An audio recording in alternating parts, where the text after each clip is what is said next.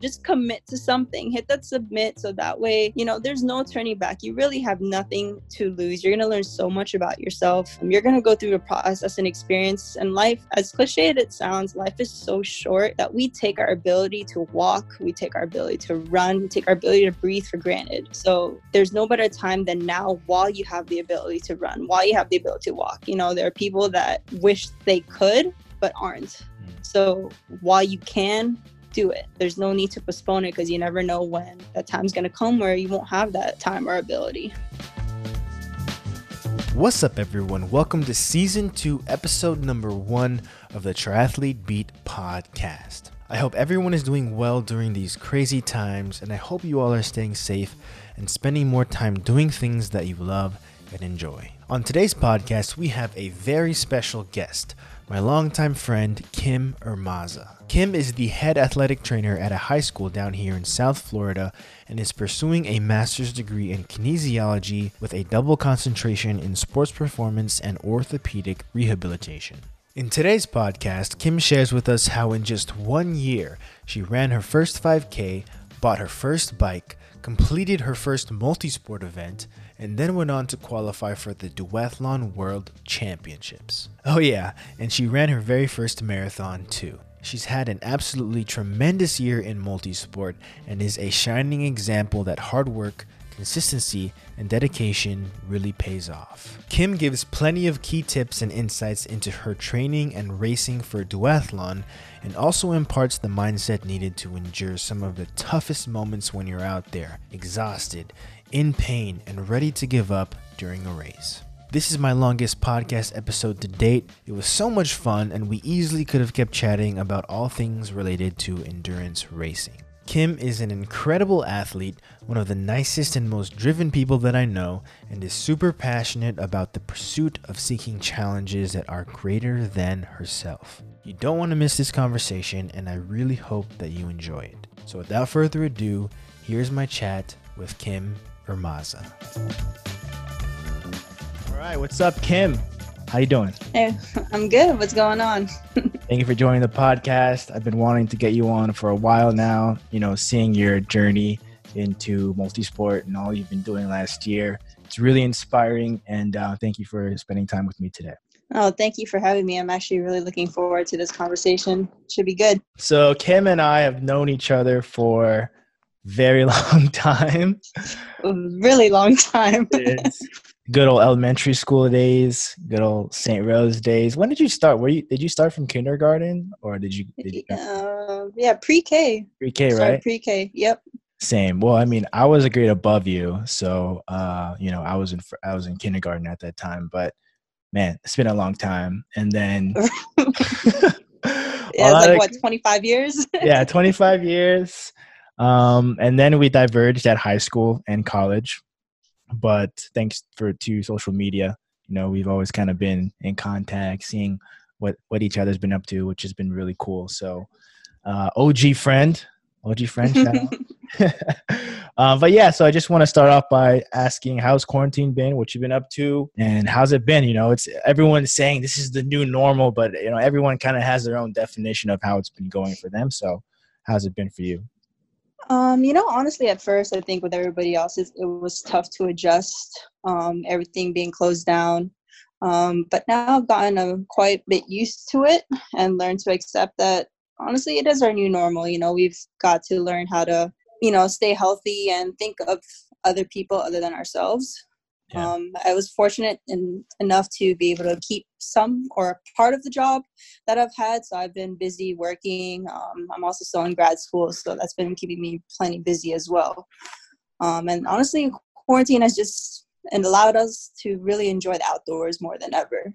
Yeah. Can't really take for granted the outdoors, being out there. No, especially living in sunny South Florida. I can't even complain. It's always sunny outside. We haven't really had much rain, so we really have to take advantage of getting outdoors and just making the most of it. Yeah, and out of all my friends on social media and stuff, you're one of the friends that are really taking advantage of the outdoors. And I see you putting your training in and all that, which we'll get into all that later. But that's just at a really high level. What were some of your races that you did last year. We'll get into them a little later, but it was a big year for you in 2019, right? What were some of the races that you did? Yeah, 2019 was actually pretty huge. I started 2019 off with my first 5K in February. So that was kind of like the point of me going into multi-sport and me going into running. I actually ran the Nun Run with a coworker in February 2019 at Barry University, and I had a blast. And then that kind of transitioned over from shorter races to eventually signing up for the Mammy Man half iron duathlon. So I actually did the duathlon. That was my biggest race of 2019. Sweet. So just for those who might not know some of the terminology, so duathlon is where you, of course, I hope my listeners by now know what triathlon is. It's swim, bike, and run. Duathlon is correct me if I'm wrong, but it's a run, bike, run, right? Correct. Yeah. And then multi-sport is pretty much just more than one sport done in a single race. We'll get into all of that, but I always like to kind of take it back. So I know back in school, you were always, that friend that was super athletic, always doing sports. What were kind of some of the sports that you were involved with when you were a kid? When I was a kid, I actually grew up participating in martial arts. So I did karate, Nisei Goju, for probably like 17 years up until I got my black belt. And then, life got in the way. I wasn't really able to continue after that. But that was my primary, sport that I participated in. Other than that, I played basketball, volleyball, tennis. I kind of just want to do a little bit of everything. I guess a jack of all trades, so to speak. Yeah, I remember you did the rec league at Miami Shores, right? The basketball leagues. Did you do that? Yeah, I did. Did you? Yeah, and the team at school, right? But I always remember you have being really super into like karate and stuff. When did you get your black belt? I got that in 2017, so I was 16 years old when I got my black belt. Wow. Do you still keep up with it today, or it's more of like losing touch? No, I wish I did, honestly. I know I'm a little bit rusty. I'd probably pull a hamstring if I tried. But, I really wish I did keep up with it. But that's definitely a part of me that I can't ever forget. So then 2019 rolls around and you do your first 5K. What was your running background before that first 5K? I would just run recreationally. I actually had more of a lifting background, so I would just go to the gym, lift. I'd run here and there, but it was never really any more than 3 miles, maybe 5 miles, but I never really considered myself as a runner. I kind of just did it just to get some cardio in, just to break a sweat, and then did most of my workout as a lift. Gotcha. Yeah. And then one of my coworkers at the school that I work at, she and her husband are avid runners, and they'd asked me to do a 5K with them. And I was a little bit hesitant because, I was a little bit intimidated. I didn't know if I would perform well, what would I expect. And I didn't really have any goals at the time. I kind of just wanted to do it for fun.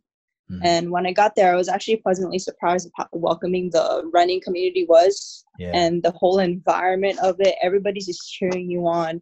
And you soon realize that no matter what place you come in first place, you come in last place, you still run the same distance. So at the end of the day, if you run from a 5K to a marathon, if you finish in 2 hours, you finish in 10 hours, you still ran the whole distance that the first place finisher finished in. And that was the biggest takeaway that I took from it. And from there, it kind of just became, okay, let me sign up for my next race and my next race and my next race. And I got hooked. I love the environment of all the races. It's like everyone is there just having a good time. And yeah, like you said, everyone is super welcoming and it's a great time. And curious, did you train for that 5K or did you kind of just go into it, have fun? See what it's like. I kind of just went into it just to have fun. I didn't really do any specific training. So then what was your next race after that?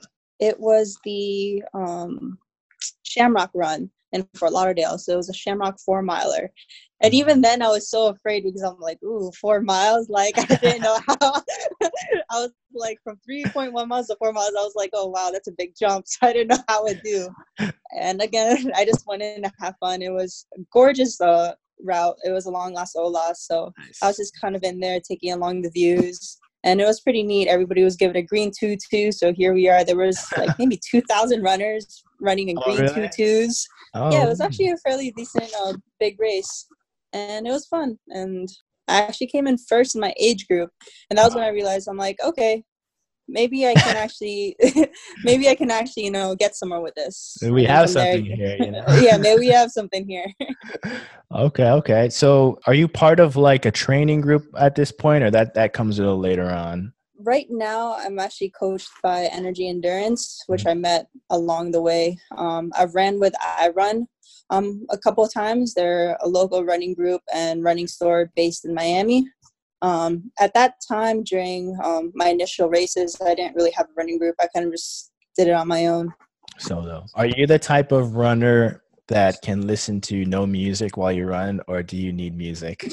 I'm curious. Actually, when I first started, I needed music, but now I run completely without music. I ran the Miami Marathon, no music. Mm. I just like to get lost in my own thoughts. Yeah. It's almost kind of been weird for me because sometimes when I listen to music, I get so caught up in the time because I'm like, okay, if this song is 3 minutes, then in my mind, I know I've been running for 3 minutes. I'd rather not know how long I've been running. I just like to run. Yeah. But when I first started, I had to always listen to music until I kind of found a way to just use running to clear my thoughts. And from there, I don't really listen to anything. Yeah, I'm the same way. Sometimes going on that run, it clears your thoughts. It brings fresh thoughts or ideas into your mind. It's just such a great time of zen and like peacefulness. Yeah, I'm glad that you can experience that too. Although on my super long runs, maybe like the longer runs training for like a half marathon or marathon, I sometimes listen to podcasts, which has been pretty cool. But yeah, I do know what you mean by just disconnecting. Sometimes I don't even bring my phone off because I usually bring my phone to like take pictures and stuff. Maybe get that boomerang for Instagram. You do take some good pictures. You do Yeah, take some good pictures. I guess it's the setting that I have. Las Olas, like right up there, Fort Lauderdale Beach. So I figured, while I'm living here, take advantage. Yeah. When was your first duathlon, or how did that all happen? So you did two 5Ks, 5K and a 4 miler, and now you're like, all right, we got something here. What was the next step after that? The next step was my journey in multisport had been on and off because I'd actually done my first triathlon, the swim bike run in 2010.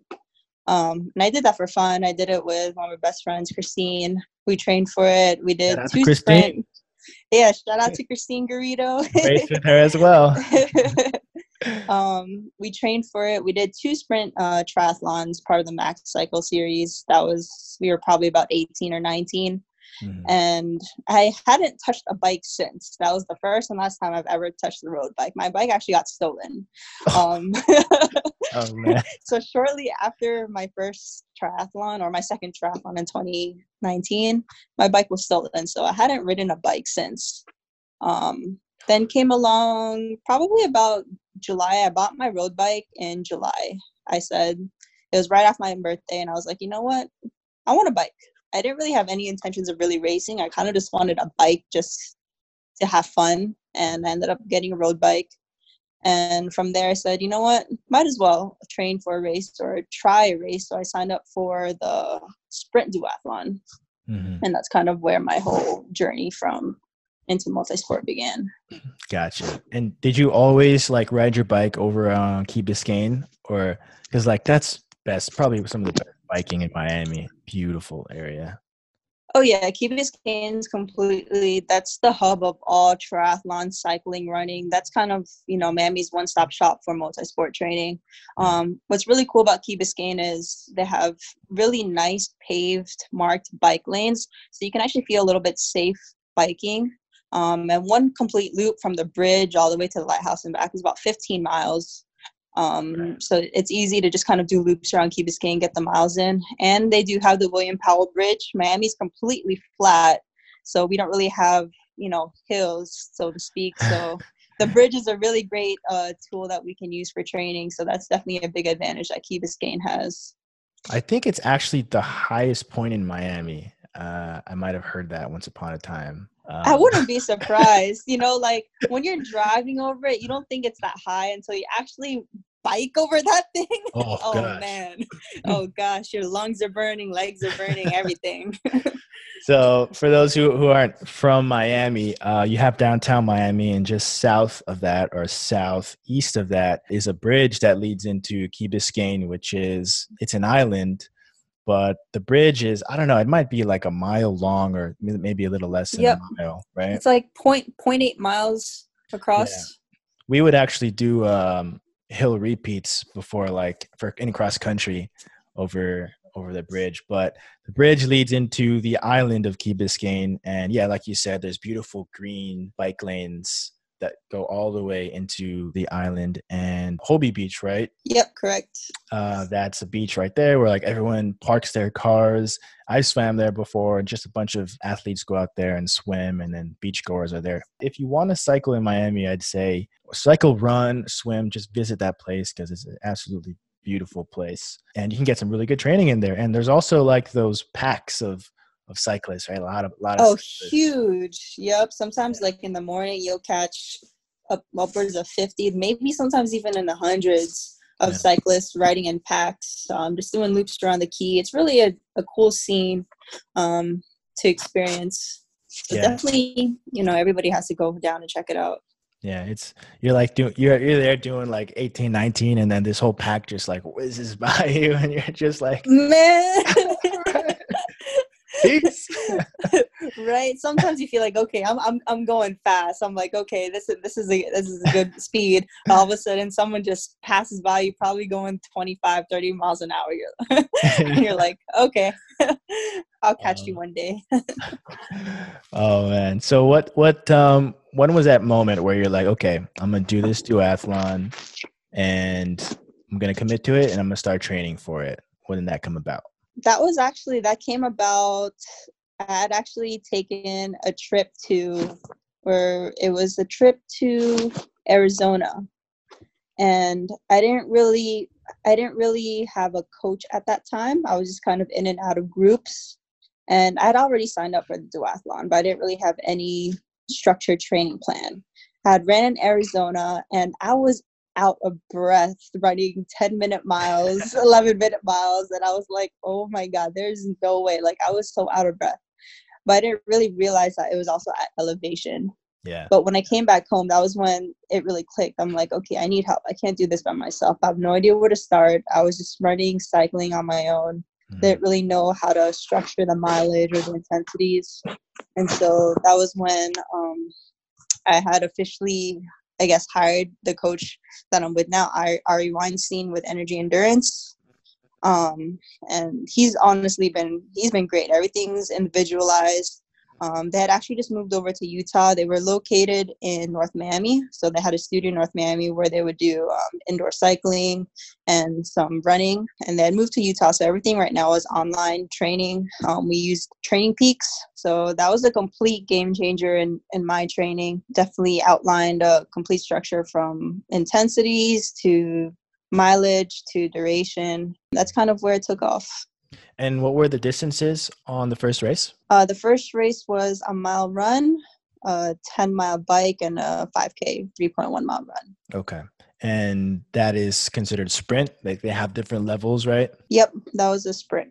So they have like the sprint, the Olympic, the half iron, and then the full iron, right? Correct.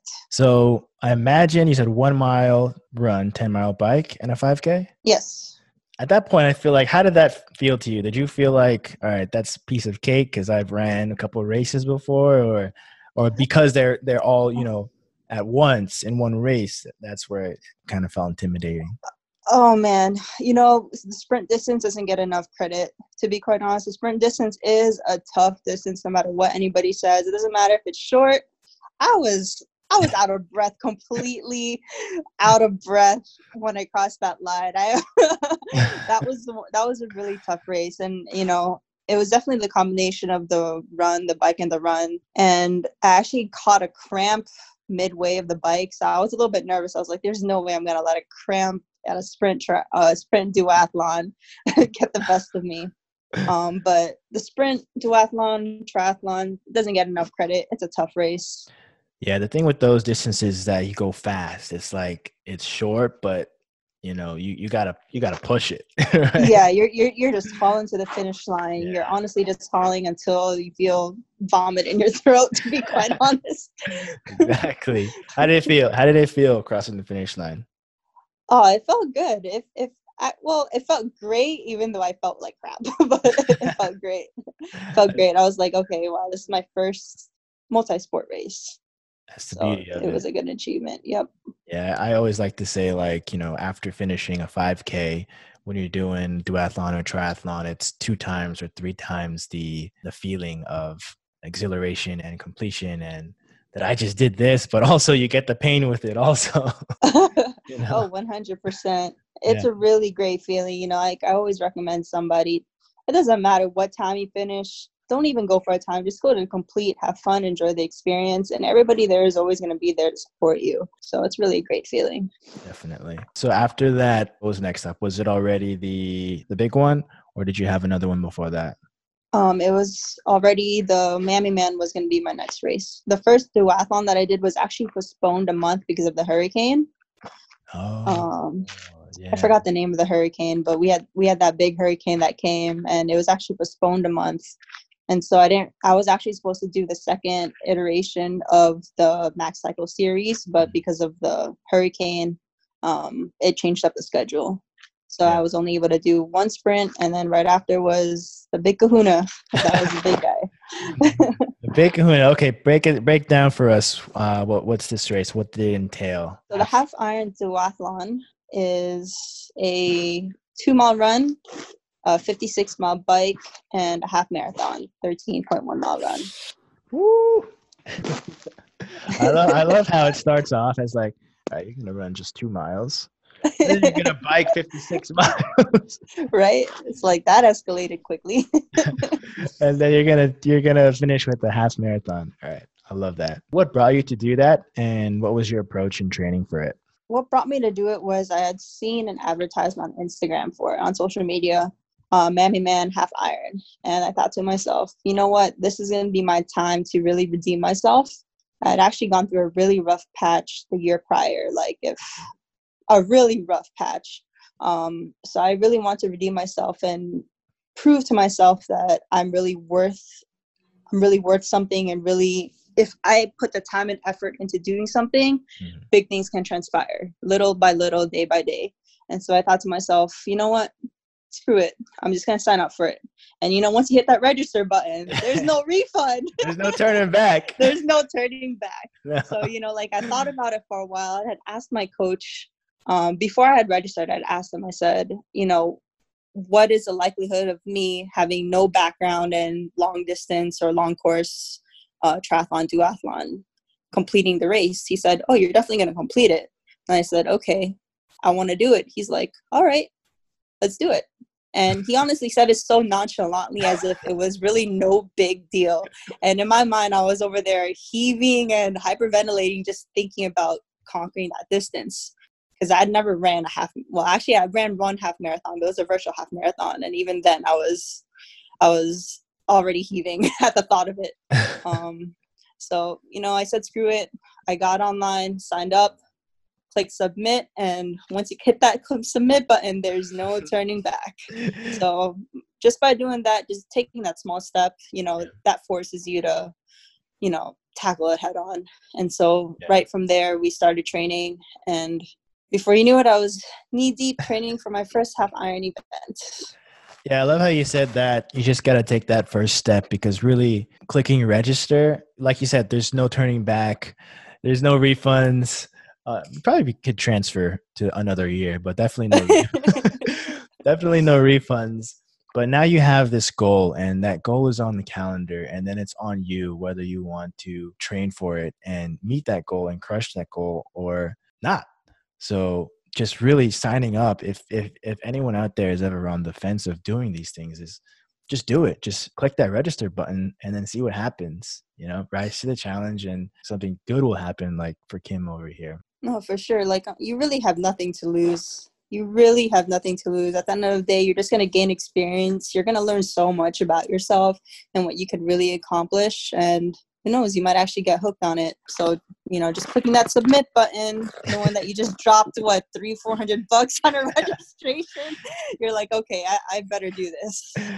Yeah, depending on the race, it can get pretty high up there. But when you start at your 5Ks and your sprints, it's reasonable, and I like to say it's an investment into yourself. Oh, 100%, you're right about that. Investment into your health, and that's what I tell myself when I buy new bikes and stuff too.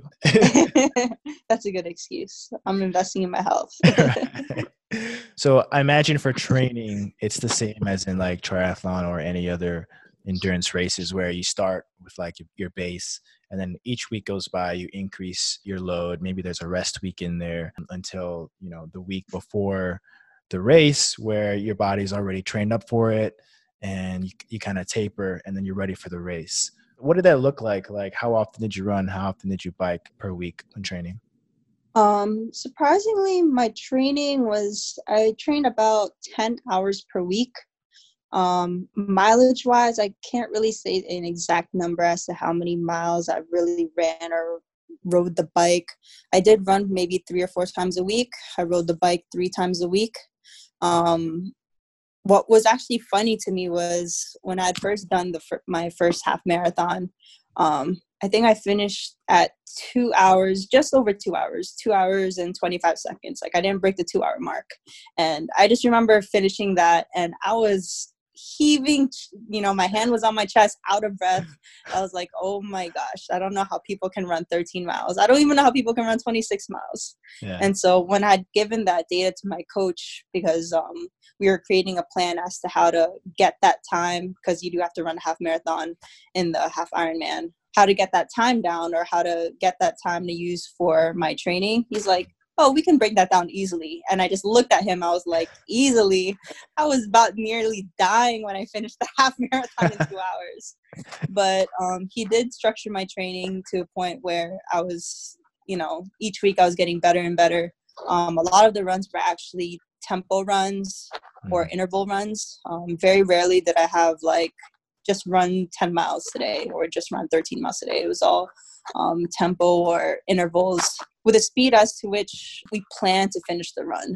Mm-hmm. And then biking was same thing, tempos, intervals, did most of that at Key Biscayne, and everything totaled to about 10 to 12 hours per week. Not too bad, actually. It's not too bad. No, it was actually not too bad. It was very doable. Yeah, very I think doable. A lot of people out there, even when you train for like a half marathon, I think there's a common misconception that you have to run a lot, like every single day, where that's not really the case. Sure, some people run every day, but you don't have to go out and run 5 miles 7 days a week if you're training for like a half marathon. Really, you'll have your speed days, your slow days, your long days. You need your days for recovery too. And I guess the same is true for like the duathlon also. Like, you pretty much don't have to kill yourself out there every single day. There's an art to it, right? There's an art to it, and the beauty of multi-sport, triathlon, duathlon, is you do have 3 disciplines. So each discipline, though very different, they do cross over. The aerobic system is the aerobic system regardless. So, the benefits or the gains that you get from biking and running or swimming, biking, running do cross over in each sport. Although the muscles that you use are quite different. The aerobic system, it still crosses over. So biking and running, and in your case, I know you do triathlon, biking, running, swimming, that all crosses over. So you don't really need to dig yourself a hole in training. Yeah, that's a great point. It's all complementary. The one thing I really like about triathlon too is like my rest days, I'll just go for a swim, give the lower body a rest, and it really just makes me feel a lot better going into like the next training sessions. But I know you're pretty big on like strength training and weightlifting. How did all that play into training for the race? Because that's something that I struggle with these days too, is when I'm like in total training mode for a race, the weightlifting kind of just gets pushed away a little bit. But what did that look like for you? Honestly, it didn't really change much. I definitely didn't hammer legs too often just because they get hammered enough biking and running. I didn't really like that feeling, but weightlifting was probably the biggest game changer as to improving my durability as a multi-sport athlete, or even just as a runner or cyclist. Weightlifting is a game changer. It's definitely helped. I believe in myself that my background in weightlifting has helped prevent some injuries. Yeah. It's definitely made me a little bit more, a little bit more durable, a little bit more resilient, upping up the miles and biking and running, a little bit faster. But honestly, when I was training for it, it didn't really change too much. I kind of just decreased the volume on leg day. I didn't want to hammer them too much, but definitely still kept up a good, consistent 3 times a week schedule thing. That props to you. I mean, that's hard to do, keeping up with the weight training in addition to all the extra endurance training that you're doing. Also, it's one of my goals this year is to get more consistent with the weight training, because I do know that it does improve your performance and prevent injuries, and it's just really good for you in general. So props to you on that. All right, now you're ready for the race. Take us through like race morning. How are you feeling? What time did you wake up? What did you have for breakfast? This gets to the good stuff, Yeah. the fun stuff. So the race actually started at 7:25. So race start was 7:25. It was all the way down by the zoo, South Miami. Deep so South. That's probably deep south. That's a deep south. So it's probably a good 45-minute drive from my house. So the morning of, I woke up at about 3:00. So about a good 4.5 hours before the start of the race. I didn't want to feel rushed at all. So that was just the worst feeling of race day. Like, you don't want to feel rushed. You'd rather just, take your time, make sure you double check, triple check everything, because you always want to go to a race prepared. So I woke up, had my breakfast. I had oatmeal. I typically just eat oatmeal, and had some coffee. I didn't really want to eat anything too heavy. For anyone who runs or cycles, that heavy feeling in your gut, especially during a long race, doesn't always feel too good. And always want to eat something that you've been eating consistently over training. Never try anything new on race day. So Golden make rule. Sure to keep it consistent. Golden rule. Never try anything new. That's right. So just ate some oatmeal, had some coffee. Just triple checked my bag, made sure I had my gels, made sure I had all my water bottles, bike pump, make sure I had everything laid out. So that way when I headed down, I had no stress. There you go. So I got down there about 5:30. For a race that big, there was about 2,000 people for that race. They staggered the entrance. They staggered the entrances, so you were given like a wave that you would have to go in and park your car. So I was given a 5:30 wave, so I had to be there by 5:30, park the car. My bike was already there because we did bike checking the day before. I like that a lot, by the way, so you don't have to worry about it the morning of. Yeah, I definitely do like the bike check in the day before, so that way you're not kind of hassling with it. You kind of just show up and just triple check everything that's already in transition. So I'd over to transition, pumped up my tires. I just made sure I laid everything out nice and neat, and kind of went through a race scenario in my head as to how I would go about getting my shoes, getting my helmet, getting everything smoothly as I transitioned from the bike to run and run to bike. You were visualizing it like in transition, or when were you doing that? Yeah, I was visualizing it in transition. So once I got into transition, looked at my bike, I did all that, and then I went up and down, walked up and down transition a few times just so that I can get a good gauge as to where my bike was on the rack. Because in triathlon or duathlon, you set your bike up on a rack, and the racks are labeled with a number, and that number corresponds to your race number and where your bike has to be. So I just wanted to make sure that I knew exactly where it was when I ran through the in route out of the run, so I wouldn't feel so lost and lose time trying to find my bike. 2 really great tips that you just mentioned. One was visualizing the race ahead of time. That's super, super useful. Like, just kind of, you don't even have to close your eyes, but just mentally think, going on that run, coming off the run, getting on that bike, coming off the bike, or if you're in a triathlon, getting into the water, coming out of the water, getting into transition. That's really, really great tip. I actually do that like the night before also, but it's really good to do it whether the night before or on race day. Just visualize, so mentally you already kind of have ran it through your mind, so when it happens, it's not like a surprise to you, or not too much of a surprise. So that's really, really great. And knowing where your bike is, that's another great tip. because the last thing you need to do is, scramble trying to figure out or try to remember exactly where you left your bike. So that was kind of transition. And then other golden rule number 3, make sure you use the bathroom before you head down to the race. Yes. Because those porta potty lines or the porta potties in general are not the most luxurious. Yeah. So make sure you do your business before you head down. It's the reality of it. It's the reality of it. Yep. Yes, it is. So after that, that gave me about an hour until the start of the race. So I kind of just spent the hour. I sat down with my dad. My dad came with me to the race, sat down and kind of just visualized how I would pace, visualize kind of, the route of the race.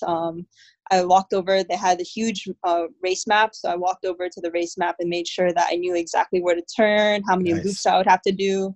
And that's super important. So that way, when you get to the race, you don't have any surprises as to how many loops you're doing. Because God forbid, you miss a loop or you do extra. That's a DQ right there. So that's just some rookie mistakes I just didn't want to encounter. So go over the race map and then just did some light warm up until the race start. Yeah, like looking at that map, it's a matter of, oh, I know that the last turn is coming up versus, wait, when's the next turn? Am I going the right way? Is it like, how much do I have left? It makes a big difference mentally in knowing actually what the route is. Oh no, 100%. So, it's super important when you get into a race, especially a long race. Really study the map, know exactly where the hydration stations are, where the nutrition stations are, if there's any sort of medical aid stations, know where those are, what mile markers they're at.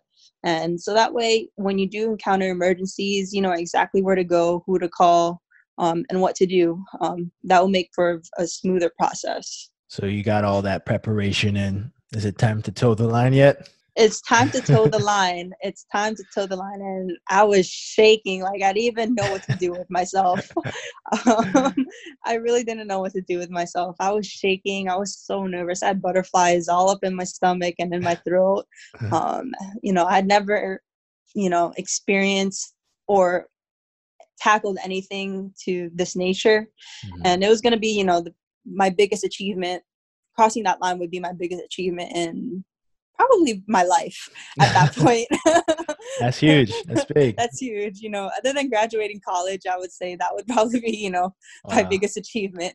So I was nervous. So my coach came, so I was really relieved to see him. He came and he kind of just talked me through the pacing strategy of how I would pace the first run, how I should pace the bike, and how I should pace that last run. And before you knew it, the gun went off and we were on our way. 2 miles, right? Easy. Yeah.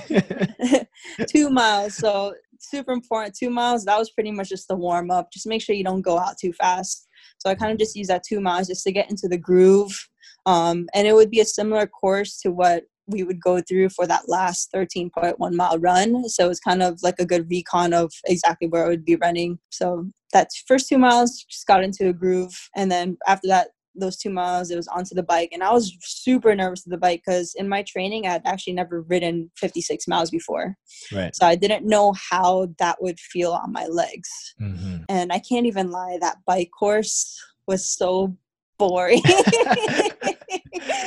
It's just like open fields, or like what's down there? I mean, not much. Yeah, right? No, it was pretty much open manure fields. It was in Homestead. So we actually, the course took us from the zoo down to Homestead. And we did 2 loops down in Homestead until we headed back to the zoo.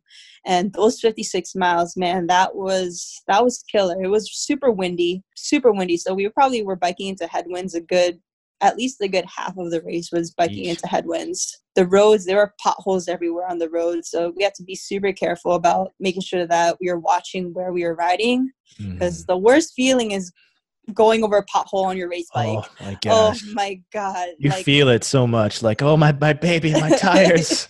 Exactly. You feel it. And you're just nervous. You're just hoping that you don't get a flat. That's my worst fear on the bike, is just catching a flat on a race.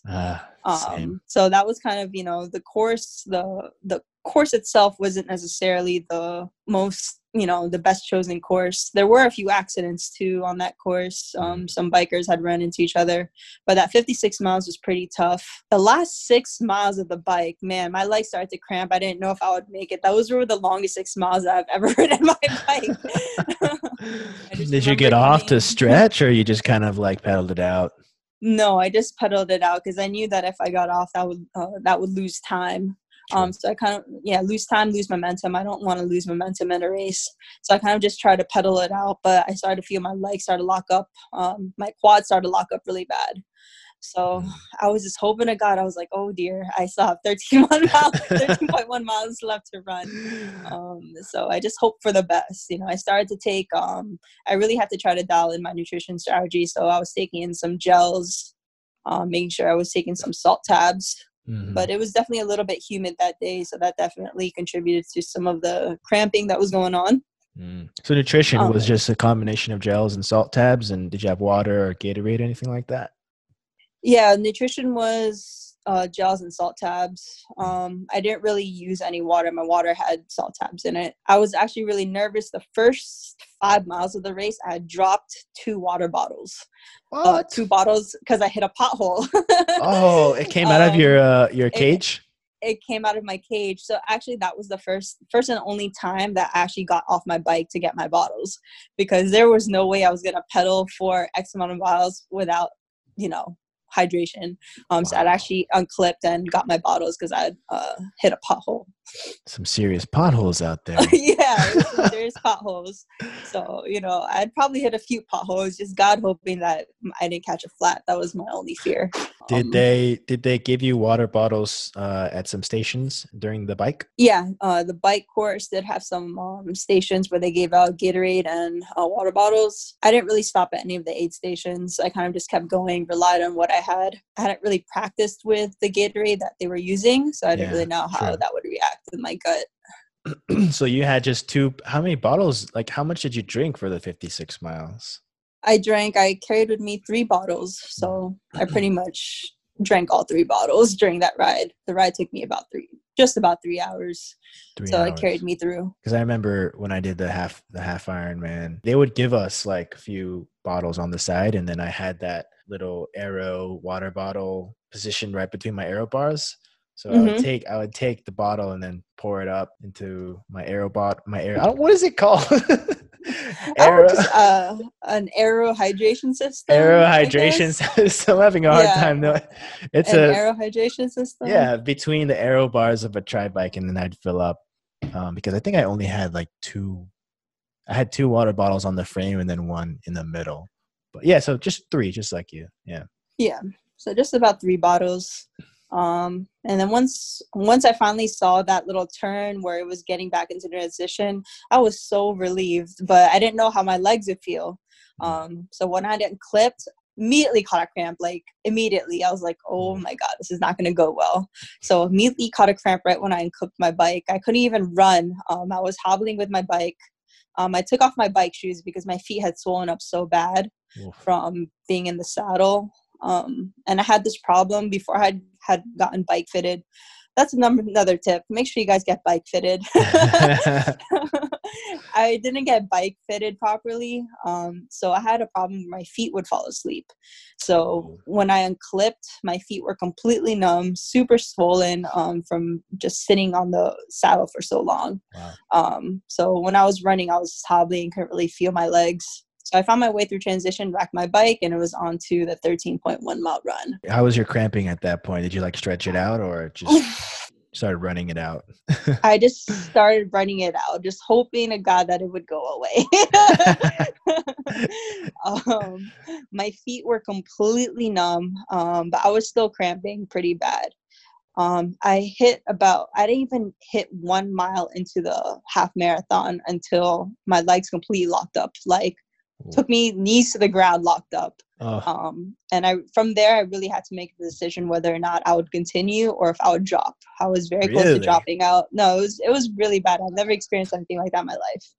Wow. Both of my legs completely locked up, took me to the ground, and I kind of just sat. No, not really sat, but I kind of just kneeled and really contemplated to what I would do. Would I try to even put my body through this knowing that it physically can't, or, can I muster up some strength to at least carry me through the rest of the run? And I just thought to myself, you know what, screw it. There's no way that I'd have already ran and biked this far just to drop out of a race. There's no way that I would have trained this much just to drop out of a race. And I just owed it to myself to make sure that no matter what it took, I would cross that line. I did have an initial goal of breaking 6 hours. So I just kept on the back of my head. I said, okay, I have 6 hours that I want to break. I think I was already 3.5 hours in. I said, okay, if I can run this half marathon 2.5 hours or less than 2.5 hours, I'll be good. But the cramps were really bad. It was to a point where I had to stop about every half a mile. For the first 10K, I stopped about every half a mile and literally just slapped the living daylights out of my quads. Like, just slapped it with my water bottle, slapped it with my hands just to try to get that cramp out. Yeah. It was to the point I couldn't even walk. Walking made the cramp worse because the rest of my leg would lock up. So jogging would actually feel better than walking. So I jogged, and then during the last 10K, I had to stop every quarter mile to kind of just give my legs some reprieve. Yep. And before you knew it, it just took it mile after mile after mile. The finish line was in sight. Crossing that finish line was probably one of the best feelings, because knowing that I had really contemplated whether or not I was going to drop out or not, that was definitely a great feeling. Were there tears? Oh, there were tears. I don't know if those were tears of pain, tears of joy, tears of relief, but I remember I couldn't walk. I remember I was walking I crossed the finish line. I had to run through the finish line. I couldn't walk through the finish line. So I ran through the finish line just to make sure I had that nice race pick, right? I didn't need that race pick to see me walk. I needed to run through the finish line. And right when I crossed the line, I started walking, and one of the other athletes had looked at me and was like, dang, looks like you ran a good race. I was like, yeah, I guess. Just because I was like just straddling my legs. I couldn't even walk. I had seen like a massage table. So I sped walked to the massage table just to try to get a post-race massage. I was shaking out my legs, and one of the workers had looked at me and was like, are you okay? And I said, I need a massage like right now. He's like, well, you need to wait in line. I said, I'm sorry, sir, but there's no way I can wait. My legs hurt so bad. But wow. I saw the line and I felt really bad. So I just ended up saying it's okay. Big learning curve, huge learning curve. So I definitely took the mistakes from that race and hopefully try to carry it on to the future races. I mean, that's amazing. Like cramping up from the end of the bike and getting on the run, and knowing that you have 13 miles ahead of you and having those cramps must have been pretty ominous. Like. Feeling, knowing what's ahead, but you stuck through it and you came to that point where it's like, all right, we can either stop this right now, we can either quit, or we could go. And you chose, let's go. As I said, at the end of the day, it's going to hurt regardless. If I stop now, there's no way that I'm going to be able to accept the fact that I quit. And I'm still going to be in the same pain that I'm in now as if I was going to continue. So pain is pain regardless. So I just knew that if I was going to continue, I could just suck up the pain a little bit longer, and I would at least finish crossing the line. Yeah, it's like that concept that like David Goggins has: when you think your body is done, you really have a lot more in yourself, right? Oh, 100%. Oh, 100%. 100%. Yeah. Man, congratulations on that, by the way. How did you do? Did you hit your goal, or I did. Yeah. I finished in 5:49. So I had a little bit of time to spare. You crushed it. Yeah. So I had some time to spare. So, I was really excited about that. I was a little bit nervous if I was going to hit it or not, because I knew that I'd slowed down drastically during the last 10K of the run. Right. It was to the point that I didn't really even look at my watch anymore, because I knew that looking at my watch would just stress me out. So it actually just kind of turned off my watch, or not really turned it off, but kind of just tuned it out. and Yeah. just try to finish it to the best I can. And did end up hitting my goal. That was actually a Team USA qualifier. So I did qualify for Team USA that race. And from there, I was like, okay, you know what? Maybe this can go somewhere. Congratulations. That's a huge accomplishment. Team USA for duathlon? For duathlon, for the amateur duathlon, Team Wow. USA amateur duathlon. Congratulations. How did that feel? I mean, they didn't tell you right away, right? Did you get an email like after the race? Yeah, you get notified. I think it was a month after. A month after you get notified that you qualified for the team, and then you had a few races to choose from, which were world championship races, where you would race against hundreds of athletes or thousands of athletes from various countries. Mm-hmm. So you pick a race, and that was kind of that.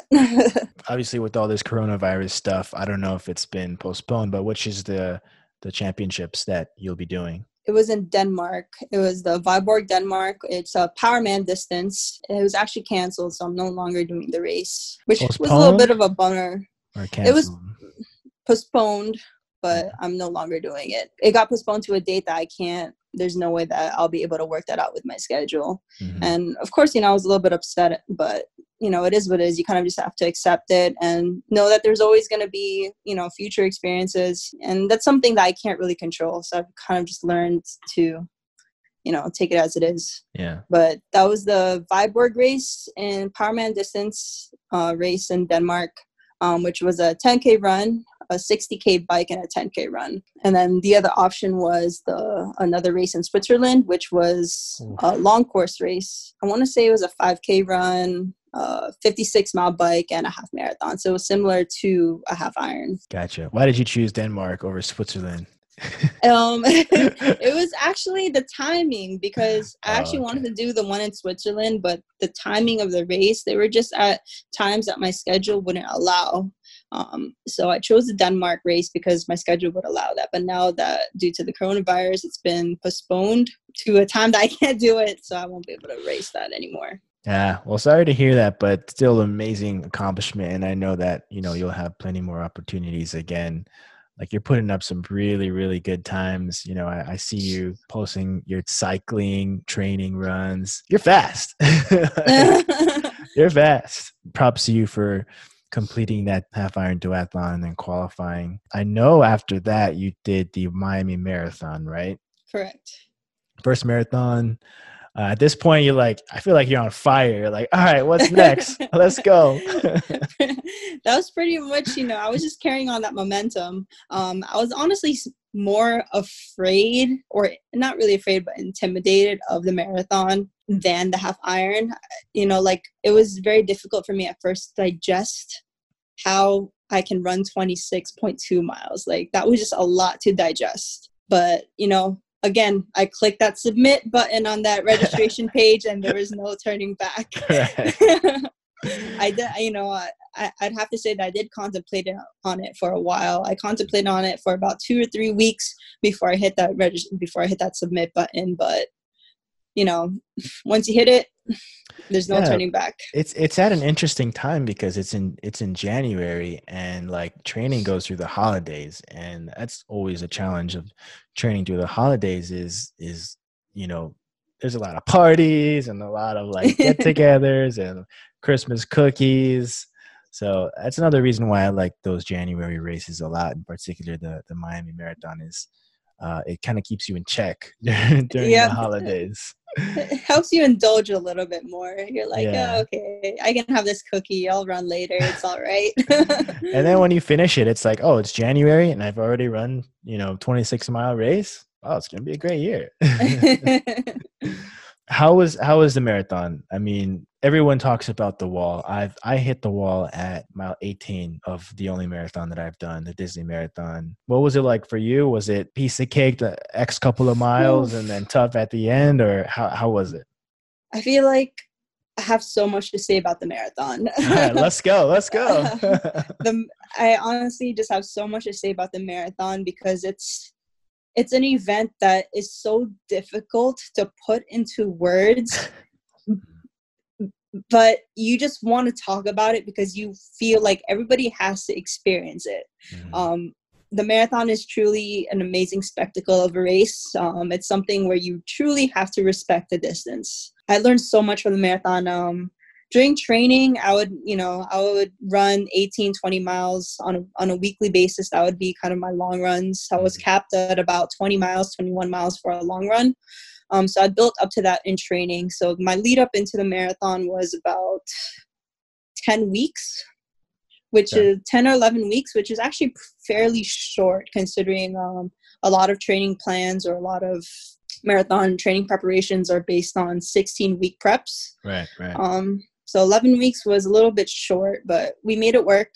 I hit the wall at about mile 22, I would say, was 22. Mile 22 until the finish line were probably the toughest miles of the race. The Miami Marathon was a beautiful event. I know you did the half, so you got to experience, the views were just amazing. The whole environment was absolutely amazing. Yep. Everybody's there to support. There were so many spectators, which made such a big difference. But the strategy around it was to really take it slow and to build up for the first 20 miles. Prior to the marathon, I would, run into some seasoned marathoners and just, ask them for some tips. Because, there was no way that I could have tackled this distance on my own or, without anybody's help. I would ask them for some tips, and everybody would say, the marathon is a 20-mile warm-up with a 10K. That's what everybody would say. And, and I guess I just had to experience it for myself. I never really understood that. I was like, a 20-mile warm-up. I'm like, I'm dead after 20 miles. How's that a warm-up, But I guess I had to experience it for myself. So the marathon was definitely a different event. We tried to take we tried to break it down into 10-mile segments or 5K, we'll say 5K segments. Yeah. So like the first 5K took it super slow, took it nice and easy, kind of went through the MacArthur Causeway. And from there it was actually just weaving in and out of traffic. And like, I know like you've experienced it, there was so much people at the starting line. It was kind of just hard to get a good position. So the first 3 miles were just kind of spent weaving in and out of traffic, just trying to get a good position on the course. And then after the first 5K, it was kind of like you got into a groove. I got into a groove. I had a goal of breaking 4 hours. So in order to break 4 hours, I knew I had to run about 9-minute miles. That's fast. So, I didn't want to go out too fast. So I try to hold I was holding about, 10 seconds slower than goal race pace for the first 10K or so until I hit the half marathon point. And I got super excited at the half marathon point. I think I ran my fastest mile at the half marathon point. I think I ran like a sub 8-minute mile at half marathon point because I got so excited, clapping for everybody. There's a lot of people because that's where it splits. That's where it splits. Yeah. So you have a lot of people and the music. It's just a great Yeah, there were so many people, and I was just so happy to see everybody who was doing the half make that turn into the finish line. So I was clapping, cheering. I was like, okay, let's go. And I knew by 13.1, I was like, okay, we're halfway there. Let's go. We can do this. And since I ran 13 miles to go. Yeah, 13 miles to go. But after that 13th mile marker, I definitely felt it. I was like, oh boy, I ran that one a little too fast. My legs were starting to feel tired. So I slowed down the pace a little bit, kind of got back into a groove, and that route took us from Brickell down into Key Biscayne. That was definitely a little tough segment because you didn't really have any crowds. It was kind of just you in your own zone. And Key Biscayne was completely exposed to the sun. So you were kind of just baking at that point, We were pretty fortunate that the race did start a little bit cooler, but after after 13.1 miles, sun started to come out. It was definitely a little bit windy too. So once you hit Key Biscayne, we were kind of just baking. And then did you go over the bridge? Did you go over the? No. Okay. No. I'm about to say. God. Oh my God. Thank God. When I saw that Key Biscayne was on the course, I specifically looked as to where the course turned around on Key Biscayne to make sure that it did not go over that bridge. Okay, but then when I saw people turning, I was like, where are they turning from? But we actually ran under the bridge. Right, yeah. And then that took us into Coconut Grove. And Coconut Grove was the struggle because that's where I started to hit the wall. And it wasn't necessarily, I don't know if you had the same experience, but in a marathon, it's not the same fatigue that you experience in a 5K or a 10K where your lungs are burning. It's not that same type of fatigue. It's kind of that mental fatigue and more so your body is literally just tired. Yeah. So it's not necessarily okay, like you're out of breath, but my calves started to cramp up. So I started to feel a little cramping my calves. Started to feel a little cramping my quads, but it wasn't anything close to what Miami Man felt like. And then once I hit mile 23, I've never caught a cramp yet. I don't know if you have. I caught a cramp in my growing and my adductors. That was probably the worst experience. That was probably equally as bad as Miami Man because I couldn't lift my legs. So at about mile 23, my growing had cramped up and locked up so bad. I couldn't walk because walking actually made it worse as well. So I was kind of just trotting and and then you just look around, everybody's just doing the same thing, and at that point when you hit the wall, you kind of just realize that you can't feel sorry for yourself. That's definitely something that the marathon had taught me, because at the end of the day, when you're going through struggles, when you're going through something hard in life, oftentimes it's common for us to say, why is this happening to me, or this is only happening to me. But then when you do something like the marathon, where it's hard no matter how you go about it, it's always going to be difficult. You look around and you notice that everybody is going through the same thing that you're going through. They may go through it as different steps, or different miles, so to say. But at the end of the day, everybody's going to go through a struggle. Everybody's going to go through a hardship, and yet everybody's going to push through it. And that's kind of like something that the marathon had really taught me, was to be more selfless, and that everything is not really about you. So that really came into clarity of during mile 23. I was like, you know what? Deep thoughts, Yeah, that was my deep thoughts, That was my deep thoughts. I was just looking around and I was like, okay, this guy next to me is heaving. The guy next to me is throwing up in the bush. The guy in front of me is cramping. I'm like, you know what? I'm not in this alone. Everybody's sucking. Everybody is in pain. But you know what? We're all going to suck it up regardless. We're going to cross that line regardless. Yeah. So that's definitely something that the marathon had taught me. And going through, I think it was like mile 25, going to mile 26, there was like a little bridge. And it was like a nice little surprise, because running on tired legs, the last thing you want to run over is a bridge. Was it like one of those bridges downtown, like going over a river or something? I don't even know what it went through. I don't even think it went over a body of water, to be quite honest. I think it was just there specifically for the marathon. Like, surprise, here's a bridge. I don't even recall there being a body of water. It was on mile 25, and I remember having to go over that bridge. I was like, oh my God, this is the most painful bridge I've ever gone over. And it wasn't even high. It was like a little speed bump. Running on tired legs, that didn't feel so good. And then when you just come across and you start to see the fans start to line up, that was just such an amazing feeling, just knowing that you're almost there. It was a strong headwind. I think, like, when I looked at my Garmin, the winds were at like 20 miles, had reached up to like 20 miles an hour at that point. It had literally like knocked me to the side. I couldn't run in a straight line because the winds were so strong. Wow. And I was still cramping too. I was like, oh my God, how am I going to make this? But again, I wasn't going to walk through the finish line. I was going to run through the finish line. You've been through this before. You've been through this pain before.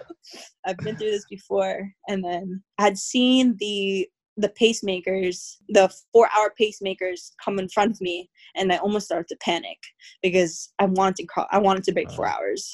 So when I saw them cut in front of me, I said, oh my gosh, am I going to break 4? But I'd actually remembered that I was actually ahead of those pacemakers for quite some time. So I knew that my pace was a little bit faster. But when I saw them in front of me, I just tried to draft behind them. So that way I can get a better gauge as to when I would finish. Before you knew it, they crossed the line, and I saw the clock, and I was just right on time for 4 hours. Wow. So when I crossed that line, I crossed in 3:59. Oh my gosh. Yeah, 3:59. So when I crossed the line, I definitely had tears in my eyes. That was a tough race. The marathon was a tough race. And, the first few minutes, you're like, I'm never doing this again, ever again. Like, this was so painful. Took my shoes right off. And then, the next day, you're already contemplating, when am I going to do this again? That was a good experience. Wow. Congrats on that. That's a really, really good time. That's actually faster than what I did my marathon in. So props to you on that. The wall, though, I know what you mean about how it's this inexplicable, like, feeling of pain. It's just like your whole body just kind of like wants to shut down, and it comes, for me, it came like really, really sudden. Like, oh, I was doing like a 9:08 pace for the first 18, 19. And then when that wall came, I was doing like 11. or like Yep. 10:45 a mile. Yep, it You hits know, very sudden. It's not a gradual thing, you know. It just kind of hits you out of nowhere and you're just like, okay, like, but you have to prepare yourself for it, you know, like mentally you have to realize like this is going to happen. You don't really know when, but it's kind of like, okay, this is going to happen. So when it does happen, you're just like, okay, there you are. This is what the marathon's all about, you know, right? like this is what the marathon's all about. So it's really just pushing through that wall and it sucks. It sucks, but you powered through once again, and it's really helpful to have like that strong mental game because when that comes around, you really have to, have this kind of battle inside of yourself, whether you're gonna fold or you're gonna stay strong and keep your mind strong.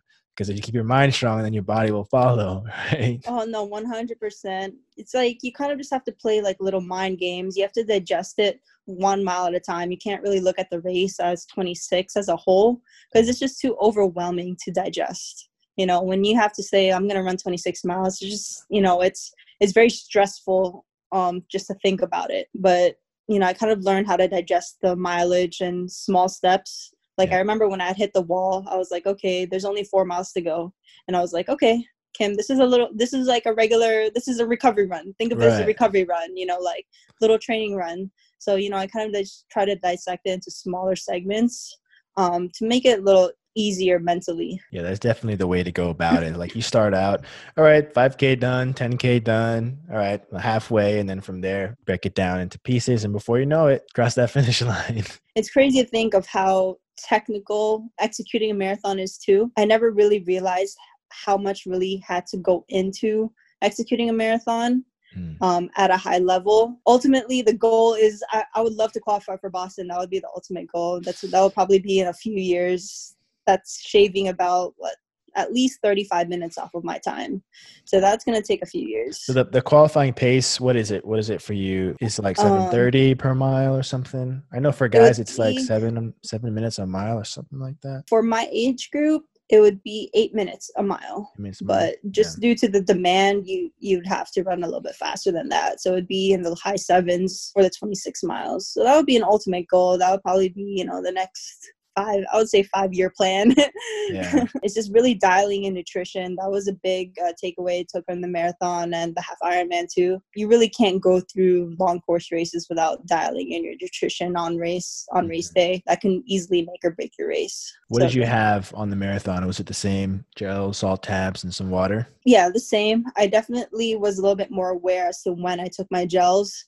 So I took my gels every 5K. So every 3 miles, I would take a gel, and I also took 2 salt tabs every 5K. Took a gel, 2 salt tabs, and I'd carried a water bottle with me. So that water bottle also had salt tabs in it. So I was a little bit more deliberate with my nutrition strategy this race to make sure I didn't really encounter the same situations I did with Miami Man, even though they still happen, but it may have delayed the onset of it. Right. Yeah. Nutrition can really make or break the race, especially in the long distance races, whatever it is. So it's really good that you were still being coached for this race, right? Yes. So it really helps to have like a coach or, really practice your nutrition and your training runs, because if you don't do it right, that wall could have came a lot sooner, or, it could have ended and been a lot more ugly than it really was. Oh, for sure. Did you take gels during your races? Do you take gels? Yeah, so for like the half iron races, I have in that little, here I go with the bike parts again. I have like a little pouch. No, my first half iron, I have the gels taped to the bar of the frame. And then what I did was I put a Cliff Bar and I like broke it in half, and then I put that into like the little pouch. So I had my Cliff Bar, I had the gels, and then I just had water and Gatorade on the bike. That pretty much did it for me for the half iron races. And then on the marathons and half marathons, I just have gels pretty much and water. Do you ever get that feeling in the roof of your mouth after consuming so many gels, like your mouth feels like rocks? Like I remember after that, my mouth was burning. Like I couldn't even eat. Yeah, my mouth was burning. I was like, why the heck is my mouth burning so bad? And apparently it's from consuming so many gels. Oh yeah. Which ones do you use, by the way? I use the Science and Sport gels. Yeah, I'm looking to switch it up. I've been using Goos, but I hear like a lot of people say Goos are kind of like thick, and there's a lot better alternatives out there. Yeah, I like the Science and Sport ones. They're isotonic, so you don't necessarily need water to take with them. They're not as thick as the Goos. They actually taste pretty good. I can't even lie. They actually have pretty good taste. I put them in the fridge, so that way when I take them, they're a little bit cold. I would recommend that brand. Running shoe of choice. What did you use for the marathon? What are you running in these days? Nike Next Percent. No surprise. Are those the Kipchoge shoes? Yes, those were the initial shoes that Kipchoge. I can't even talk. Elliot. Elliot.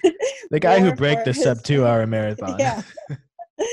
That he wore for his initial attempt at sub 2 in Monza. So before he did he broke the 2-hour barrier last year in Vienna, he actually wore the Next Percents in Monza, and then Nike released them to the public. And man, those shoes are a game changer. Like, it's not necessarily that I would say they make you quote unquote faster. They do have a nice little pop to them, but in a distance like the marathon, the weight of your feet is like, I can't even emphasize how important that is to just feel light on your feet. So the Next Percents, they have like this really cool fabric, or the upper is made out of like a water resistant material that helps keep the shoes nice and light when you're running. So that way your feet don't feel like they're, so heavy with sweat. Imagine that makes a difference for 26 miles. Yeah, huge difference. So that was my marathon shoe of choice. Worn by the great Eliud Kipchoge. If you guys out there don't know who he is, he broke the 2-hour marathon this year, or was it last year? I don't remember. Last year, 2019. Yep. Oh yeah, the Ineos 159 challenge it was called, right? He did it in 158 or 159. He did 159.40. Yeah. If you're looking for a great documentary to watch, that sub 2 or breaking 2 documentary on his first attempt to break 2 hours was amazing. Like, I think that was produced by Nike. That was a really, really great film. And they don't have a documentary out for this one yet, although I do imagine they'll have one eventually. It's like broken up into segments. So the Ineos or NN running team, which is he's part of, actually did like a mini doc series on it, but it's like broken up into segments. They just released, I think, segment 5, part 5 of the doc series yesterday or 2 days ago. Very recently they had released it. It was just a recap of his experience, but definitely a great doc. And I think his pace is like 4:45 or something per mile. 4:34. 4:34 per mile. 4:34. And the man was smiling like, and that is like a jog. Like that, like that. It's just fascinating to watch people, and like, you just see these people, you just look at them like superheroes, you know what I mean? But to run 4:34 for 26 miles, I can't even run that for half a mile. It's for real, me neither. It's a huge feat. Full blown on sprint. And he's such a humble guy too, just really, and like everything he says is like wisdom, and he has this like kind of like Confucius aura to him. Yes, very much. Super humble guy. Yeah. So all right, we're going to wrap this up in a little bit, but do you have any pieces of advice or inspiration or any helpful nuggets to anyone out there who are looking to get up off the couch, or maybe struggling like you were at some point in your life and want to get into running or whatever it is to help themselves have some goals? Anything that you want to say to everyone out there for some pieces of advice? Definitely just get up and get started. There's no better time than now. As cliche as it sounds, there's really no better time than now. And a little tidbit that I've really taken with me for all my races, for all my training, is something that an Ironman had said. His name is James Lawrence. Some may know him as like Iron Cowboy. I listened to some of his podcasts, and he had actually done the 50 Ironmans in 50 days in 50 states. Like, if nobody knows what an Ironman is, that's, 2.4 mile swim, 112 mile bike, and a full marathon. And he did that for 50 days straight over 50 different states. It's insane, right? And he had actually spoken about breaking everything up into 1 second at a time. So as big as a goal may seem, just break it down into 1 second. Just do something for 1 second longer. If you're struggling through something, like if you're going through a hardship at work, if you're going through a hardship in training or anything, just break it down into a second at a time. Before you know it, a second's going to take you to 2 seconds, to 3 seconds, to 4 seconds. Before you know it, you're 1 minute in, you're 2 minutes in, and then you're done. So it's pretty much just get started and just digest and break it down into small segments. Don't be so intimidated by, what time you're going to finish, what pace are you going to throw out. It's just getting started. Be patient. Don't rush into anything, but definitely just get started. No need to feel intimidated by anything. And hit that register button. Submit. Hit the submit. Just commit to something. Hit that submit so that way, there's no turning back. You really have nothing to lose. You're going to learn so much about yourself. You're going to go through the process and experience. And life, as cliche as it sounds, life is so short that we take our ability to walk, we take our ability to run, we take our ability to breathe for granted. So there's no better time than now while you have the ability to run, while you have the ability to walk. There are people that wish they could, but aren't. So while you can, do it. There's no need to postpone it because you never know when that time's going to come where you won't have that time or ability. I love that. That was amazing. Thank you for sharing that. So Kim, congrats on your amazing year last year from, running that first 5K to doing your half marathon, to doing your first duathlon, to doing the half iron duathlon, to qualifying for the world championships, to doing your first full marathon, and learning all of these lessons along the way. Tip my hat off to you and your incredible work ethic and dedication to improving yourself. It's really amazing for what you do and really inspiring for all of us out there. Oh, thank you for having me. It was a really fun conversation. Thanks for joining. Do you have any plugs that you want to put out there? Like I know you have a blog or Instagram. Where can people follow you on social media to learn more about you? Yeah, you guys can follow me on Instagram. My handle is k.urmaza. And then I do have a blog. Link is on my Instagram. It's a pretty long link, but it's called Uptempo. I'll put it in the show notes. I'll link it up down below. Yeah, it's called Uptempo. I started that just this year, kind of just documenting a few parts of my training. I put in a few tips on strength training and some injury prevention techniques. So you guys can check that out. Sweet. Sounds good. I'll link it all up in the show notes. Everyone go check out Kim Urmaza on Instagram. Check out her blog. And we'll have to, once all this is over, get some training in together. I need someone to whip me into shape. For sure. We could do some bridge repeats once Key Biscayne opens back up. Looking forward to it. Sounds good. Nice talking to you. Thanks, Kim. Have a good one. You too. Peace. So that was me and Kim Urmaza. It was a really fun chat and I hope you all enjoyed it as much as I did. If you want some inspiration, be sure to check out Kim on her Instagram at k.urmaza to follow along her journey. Check out her blog as well, which I'll link up in the show notes. While you're at it, you can check me out on Instagram at The Triathlete Beat, on Twitter at Triathlete Beat, and on YouTube at Jeremy Try, where I post vlogs, triathlon tips, and video snippets of the podcast. All of these social media links and more will be posted on this episode's show notes for your convenience. Last but not least, if you enjoyed this podcast episode, please leave a review and subscribe on whichever podcast app that you're listening to and share it with some friends. It would truly mean so much to me. All right, everyone, I will see you next week. Thanks for taking a seat with the Triathlete Beat.